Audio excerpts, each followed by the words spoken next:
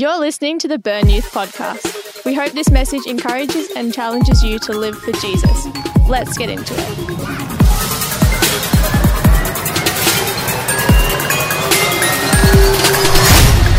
If you don't know me, my name is Hamish Luke Peterson. My beautiful wife over there, Meg, and I, we run Burn Youth.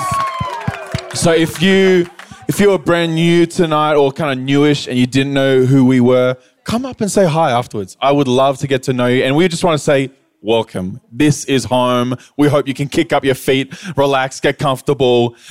If you walk around your house naked, don't get too comfortable here. Not on that sort of level, but as far as on a friendship level, you're welcome and we love you. Who here loves Jesus? Okay. So like it was teased before, tonight is all about sharing Jesus. And sharing Jesus, it's a real practical topic. It's not some airy-fairy topic that you're going to listen to tonight and then at the end of the night you're going to delete out of your brain memory cells, okay? This is a message for you. You don't have to be an evangelist. You don't have to be a big preacher. You don't have to be a pastor. You don't have to be a priest or a minister. Sharing Jesus is for every single person who has a faith in Jesus. Whether you've known Jesus for your whole life or whether you just found out about him yesterday, sharing Jesus is for everyone. So if you've got your notebooks, if you got your pens, if you've got your phone and you're not going to be tempted to look at any other apps, then I encourage you, take notes tonight because this is practical and it's for you. Does that sound good? Now, just in case you didn't think it was for you, Jesus in the Bible actually commands all of his followers to share the message of Jesus. In Matthew 28, from 18 to 20, it says this. This is Jesus talking, so you better listen. I have been given all authority in heaven and on earth. Therefore, go and make disciples of all the nations, baptizing them in the name of the Father, the Son, and the Holy Spirit. Teach these new disciples to obey all the commands I've given you, and be sure of this, I am with you always, even to the end of the age. So what he's saying there is that we need to go and make, just as you and I have become followers of Jesus, we need to go and encourage our friends to become followers of Jesus. And in doing so, he's going to be with us through that process. So, as you can see, I've got someone sitting here with me. Put your hands together for Tia Gray. Yes. How are you doing today? I'm doing pretty good, thank you. Fantastic, yes, fantastic. Yes. Now, the reason why we asked Tia on this panel is because she has such a heart for seeing people who don't know Jesus come into a relationship with Jesus. She is on fire. She is passionate about seeing people who are lost, who don't have any direction in life, find the answer, which is Jesus. So we are so happy, Tia, that you are here tonight. She is one of our core leaders looking after the 6 to 8 girls. Only 6 to 8 girls here tonight. Fantastic, fantastic. Now, we're going to dive right in. Does that sound good? Easy, easy. So first question I have for you, Tia, and guys, get ready to take notes, is, so maybe there are some people here tonight who have tried to talk to their friends about Jesus before. Maybe there are some kids here tonight who's tried to invite their friends to church before, but the experience didn't go very well. Maybe they tried to start the conversation, but the friend kind of shut them down, kind of poo-pooed them, or maybe laughed at them. I don't know what happened, but the experience of sharing Jesus didn't go well. So to that kid, what advice would you give them? Well, I would first of all say that has certainly happened to all of us.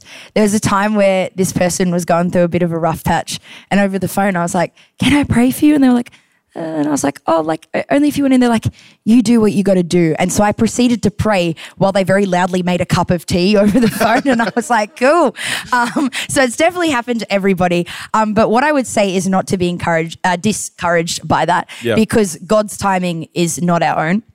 And in Isaiah 49:8, it says, when the time's ripe, I answer you. When victory's due, I help you. I form you and use you to reconnect the people with me, to put the land in order and to resettle families on their ruined properties. Now, it all seems a bit vague, but I will wrap this in for you. So the way I perceive that verse is that when you are talking to people that don't know God, you have to think of them as refugees estranged from their home in God. And so there's going to be trauma there. There's going to be hurt there. There's probably going to be a lot of lack of trust with people there.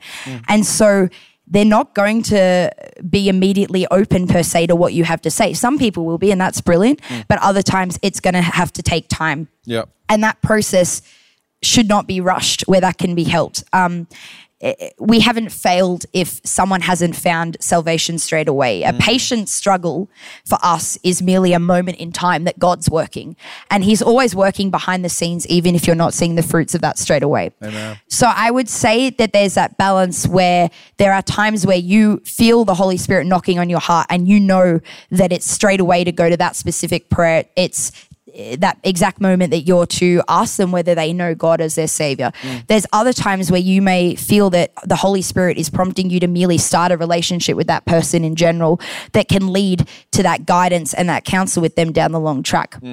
I wouldn't take their no as the final answer per se. You have to respect them, because if you're too pushy, that's a really good way to push someone completely away. Right. But I would respect the fact that God's got that higher plan. God actually sees into that situation in all the details. Yeah. And if you are merely responsive to what he says, if you're sensitive to that person and their needs and take the time to get them to know them so that you can understand that, you're more likely then in the future to be able to have those conversations that open up gradually as they learn to trust you and then consequently learn to trust God better as well. Yeah. Yeah, 100%. You know, I think what you said about don't get discouraged. You know, your interaction with your friends, if it doesn't go well the first time, don't give up. Be persistent. Like what you said, God has his own timing. And, you know, if it's worth it, then you'll be in it for the long game. If seeing your friends come to know Jesus is worth it, and heck yeah, it is, then you'll be in it for the long game. It's not just about converting someone to Christianity in a 1-minute conversation. It's about being in relationship with them for years and just persistent and sowing the seed and just being there for them when they need some encouragement, and in God's timing and when they're ready, in Jesus' name, they will come to know him. I love 100%. 100%. And I think you raise a good point about like that process as well, because I think sometimes we can get this hyper glamorized image that you do often see in different Christian worlds and programs and things of thousands of people coming to Christ, which is amazing. But more often than not, the sad truth is without that follow-up, those people are babies in their faith, left often without a lot of support and guidance through that. And so that person is actually a lot more enabled to truly get to know God when they've got someone, as you said, with them for the process. Now, you may not be the one person for that entire process. You may be a step in that. But if you are faithful to the time that God has designated you to be in that person's life on that journey, then that's what matters in terms of your role in that.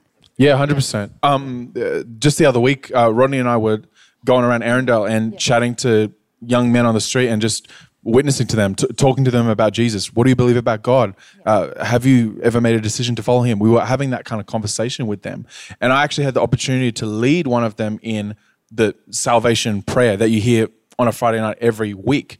Here's the thing though. I came in a 5-minute conversation, dumped him everything I knew about Jesus, prayed for him and left. Now, hopefully he'll go to a church somewhere and get locked in. But I don't know that. What might be more effective in that guy's life is a friend, a believer of Jesus who comes alongside him and does the journey with him, rather than some hotshot like me coming in for a 5-minute chat. And there's a place for that. There is a place. There's some people, like Sophie was talking about giftings, there's some people who are gifted to evangelize and to preach on the street. But for a lot of us commoners, you know, what can actually be more effective is the relational side, the rapport side. Yeah, beautiful. Now, the next thing I want to ask you is this. A common statement, a common attitude that I hear from people is, you know, I don't have to actually talk to people about Jesus. I don't actually have to use my words. I can just live a good example. I can just live a moralistic, good life, and people will see Jesus in me. There's a classic saying that goes around, and I think the idea is a little bit wrong, but the saying goes like this. It goes, preach the gospel. If necessary, use words. And sometimes people use that statement to kind of let themselves off the hook and say, you know, I don't actually have to say Jesus. I don't actually have to communicate what Jesus did for me. I can just live a good life, and hopefully my friends will see, oh, Julian, there's something different about you. And then Julian can say to his mate, it's Jesus. It's Jesus, right? So my question is, to the person who believes that, to the person who thinks that they can just share Jesus by not using words, what would you say to that? Yeah, and it's a tough one because like I myself can often fall into that mindset as well. And it was only recently, like after we were chatting actually, that I started to think about it more. Something I think that's really interesting is the book of Titus it's a good read actually. It's quite practical. So I recommend it's not one that people often talking about. But in the book of Titus, in chapter 2, the people that the letter is addressed to are instructed to go on and teach those in their community about a bunch of different practical ways of life to do with their temperance, their dignity, their wisdom, models of goodness, how they love their families, how to keep a good house, discipline, all those kind of things. But Titus 2:7 has these two elements in this verse, and it says, but mostly show them all this by doing it yourself. Now that's the first point, that's your actions. But then it goes on to say, incorruptible in your teaching, your words solid and sane. Now I think that perfectly says that in order to show people all those biblical values and those Christian values, you have to have that balance. Something I was thinking of when I was thinking of this, I work at a primary school, and I don't know about you guys, but like I remember my own primary days was show and tell, right? It was a big thing, and I would find whatever the heck was in my backpack to like get up there and have a chat. One time I grabbed my wet bathers and I was like, oh, here they are. But anyway, my point being is it's called show and tell for a reason. If a kid was that cool kid where the mum let them bring the pet in and everyone like secretly was jealous, if they bring their puppy in and they're like, and we're like, sick, it's a dog, but what's his name? Tell us about it. You know, and like, how old is he and where does he come from and all those sorts of things. Like that would be the most boring and confusing show and tell in the world. On the flip side though, if someone does come in, brings their dog in, and they're like, yeah, his name's Bear, and he's this old, and he can do spins all day long, but then the next day comes in and goes, yo, his name's actually Brad, and he can't spin at all, it's going to be very confusing for that person. Now, I'm bringing this back, I promise. If I have my actions for someone that are based off my faith, and there's three options here. And I have my actions and I think it's enough just living by that. For example, I don't drink at all. And I often thought that was enough to sort of like speak of Jesus in a lot of like older settings. As you guys get older in parties and things, I thought, well, me not drinking must say loud and proud that I'm Christian, right? There's actually a lot of people that don't drink who aren't Christian as well. Maybe it's for health or sport or whatever it is kind of thing. And so that in itself shows that sometimes that action isn't enough to clearly get your message out there. And so you have to have that balance of bringing the reasoning in it. And something I love to say is you need a why behind your what. And so instead, if I'm asked about it, it might actually be better to say, well, yeah, like I don't drink for health, of course, and other things. But actually, I also don't drink because my Bible says not to be drunk. And my Bible says to treat my body like a temple. And it's a personal conviction from the Holy Spirit. And someone would be like, what's a conviction? What's the Holy Spirit? That leads into that. But the third element of that is, once I've demonstrated those actions and once I've backed it up with my biblical justifications, you really need to stick by what you said and what you're doing. Because the more you reason, that's more of a responsibility on your behalf to stick by that way of life. And so if anything, it actually acts as an accountability mechanism for yourself, which is one of the biggest ways that you can share Jesus, is showing that you are strong and proud in your convictions, regardless of the environment. And I think that's something really important for people to remember. Put your hands together for that. Wow. Such wisdom. If you're not taking notes right now, I don't know what you're doing. So what I got from that is that it's a two-pronged thing.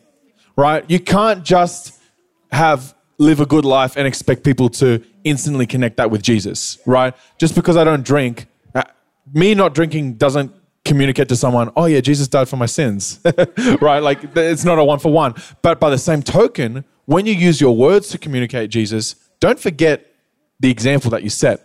Because if you say, hey, Jesus loves you, he died for you, Jesus is all about forgiveness, but then you don't forgive people and you're a horrible person, then that communicates to someone, okay, I don't want to be a Christian. Being a Christian makes me a bad person.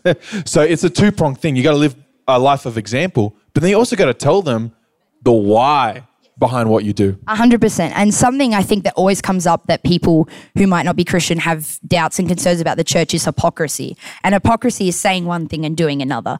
And the biggest weapon that we can use against hypocrisy and those, I guess, assumptions about the church is authenticity. So if we're staying true to what we believe, we're staying true to what God set for us, that actually shows them that we can be steadfast in this world. And even if they don't necessarily agree with the thing you're saying, like a lot of people might go, oh, you don't drink, that's a bit odd. But I think people are actually really likely to respect the fact that you can stand by a conviction regardless. That in itself, in a world that is questioning everything and challenging everything, says a lot about the steadfastness of God and the fact that he doesn't change. And that's really appealing in such a confusing society as well. I love it. Somebody say show. Somebody say and. Somebody say tell. Now turn to your neighbor and say show and tell. Show and tell. If this was a preach, I would title it show and tell. Okay, question number three. Come on, get your notebooks out. Get ready to write this one down.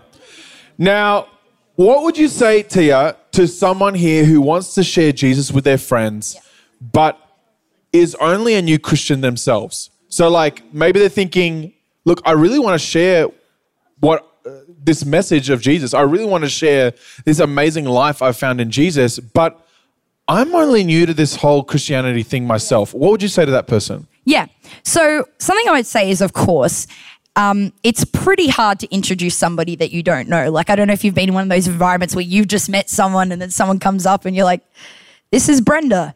Yep. And that's it. Like, you've got nothing to give them. Actually, my name's Gertrude. Sorry, Gertrude. Even there, you know, like you want to get their name right as a start.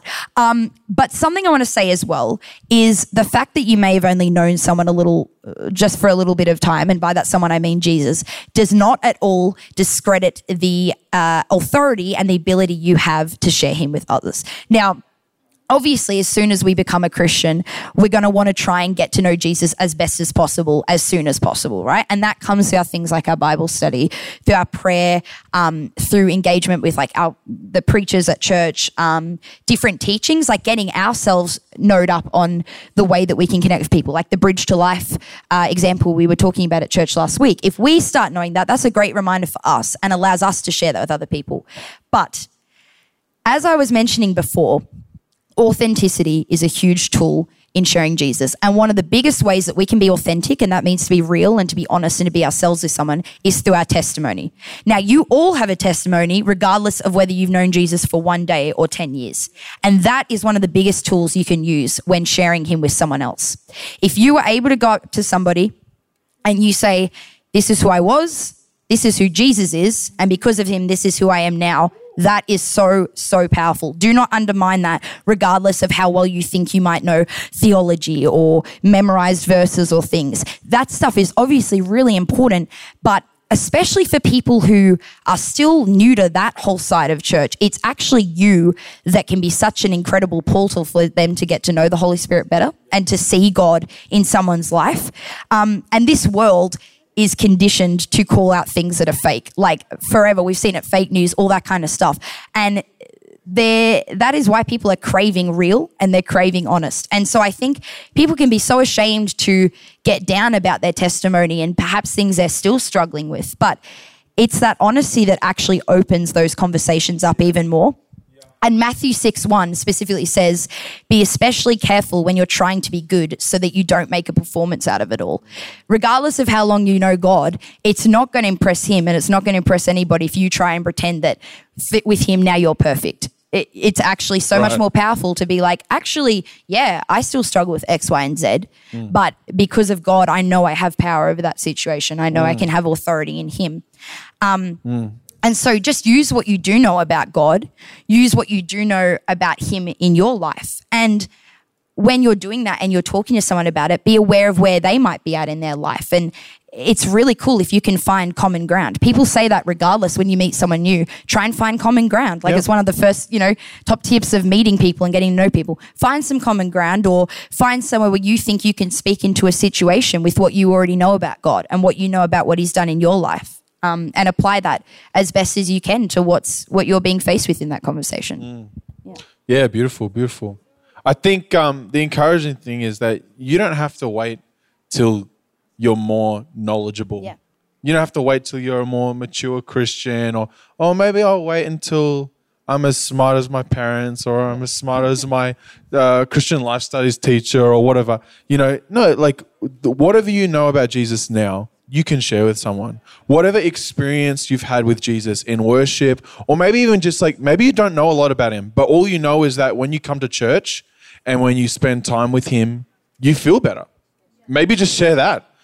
Hey, let's practice. Maybe my friend's name is Gary or Gertrude. Let's go with Gertrude. I like that name. Hey, Gertrude, like, you should really come to youth. Hamish, why should I come to youth? It's like, I don't know, but Jesus is there, and when I go, I feel really good. I can't explain it any other way, but you just need to try it out. Okay, maybe I will come, Hamish. That's a hypothetical conversation. But share what you do know, is what I'm saying. Be encouraged and share what you do know. Okay, last question. Are you guys still with me? Yeah. Okay. Last question, and then we're going to go into Hubs time, and you are going to discuss this. And there's going to be a little bit of role-playing in Hubs time, so make sure you are taking your notes, because there will be a quiz later. I know Heather Lee's looking at me like, what the? No, there won't be a quiz, but there will be some role-playing. Okay, you're going to get out of your shell in Hubs time. Last question actually relates to this very same thing. Okay, Tia, let's pretend that you and I are friends. No, we are friends. But let's say let's pretend we're like not church friends. Like we're just like, you're a church person and I'm a friend on the outside that you've known for a while, but I don't know Jesus yet. You know Jesus, I don't know Jesus. How are you going to share Jesus with me? Go. Okay, well, as awkward and as hard as this may seem, I have found that it's actually when people are at, let's just call it what it is, rock bottom, that they can either run to God or they can run away from him. And that goes for all of us, regardless of whether you're Christian or not. You would be surprised that people that you would think would be so closed off and anti-God in those moments, especially depending on how they were raised or what environment they're in at the moment, you would be shocked by the openness that they can have towards Christ. And so I actually think a really powerful tool, especially if you've got a bit of a relationship established, is offering to pray for people. And you actually can go online even and see stories of people that have no faith, but how much it means to them when people offer to pray and take that time. And so something that I have found quite effective is when, and especially with particular friends of mine, when they've been in really dark moments of their life, just being able to pray with them, even if it's over a phone, you're not even in person, can mean so much for that person and actually speak life into that. And not only may it bring peace to that person, but it enables you to feel some peace as well, which is really important too. When you're being faced with those conversations, it can be very draining on yourself. So it's incredibly important that both of you are receiving that peace. But Jesus can speak to that person even beyond the words that are coming out of your mouth. And if you're just open to what he's saying through you, the words that are coming out of your mouth, often you don't even have to think about a lot. They can just start flowing. And it sounds a bit trippy, but it's actually true. And if you're able to then pray for that person, they may have that peace beyond understanding. They may choose to not make that decision they were going to make that night. And it gives you a closer bond, actually. Prayer really bonds people in a really special way because it's the Holy Spirit between you then. And it pushes back evil. It pushes back darkness that may have been hanging around that person. And it doesn't necessarily mean that all their problems are gone in an instant, but it actually allows for clarity to enter that situation and softens their heart for those more specific conversations about Jesus later. Beautiful. Come on, put your hands together for Tia. I hope you got something out of that tonight. I hope you took away a couple keys that you can start using this week. There's only a week left of school. You can use it this week. Try and get someone come to the last night of youth. And if it doesn't happen, you got the whole holidays to plug Jesus and to plug church. And I think I'm encouraged. Is anyone here encouraged? Is anyone here? Okay, amazing, fantastic. Thanks for tuning in to the Burn Youth podcast. To stay in the loop, follow us on Instagram @BurnYouth. See you next time.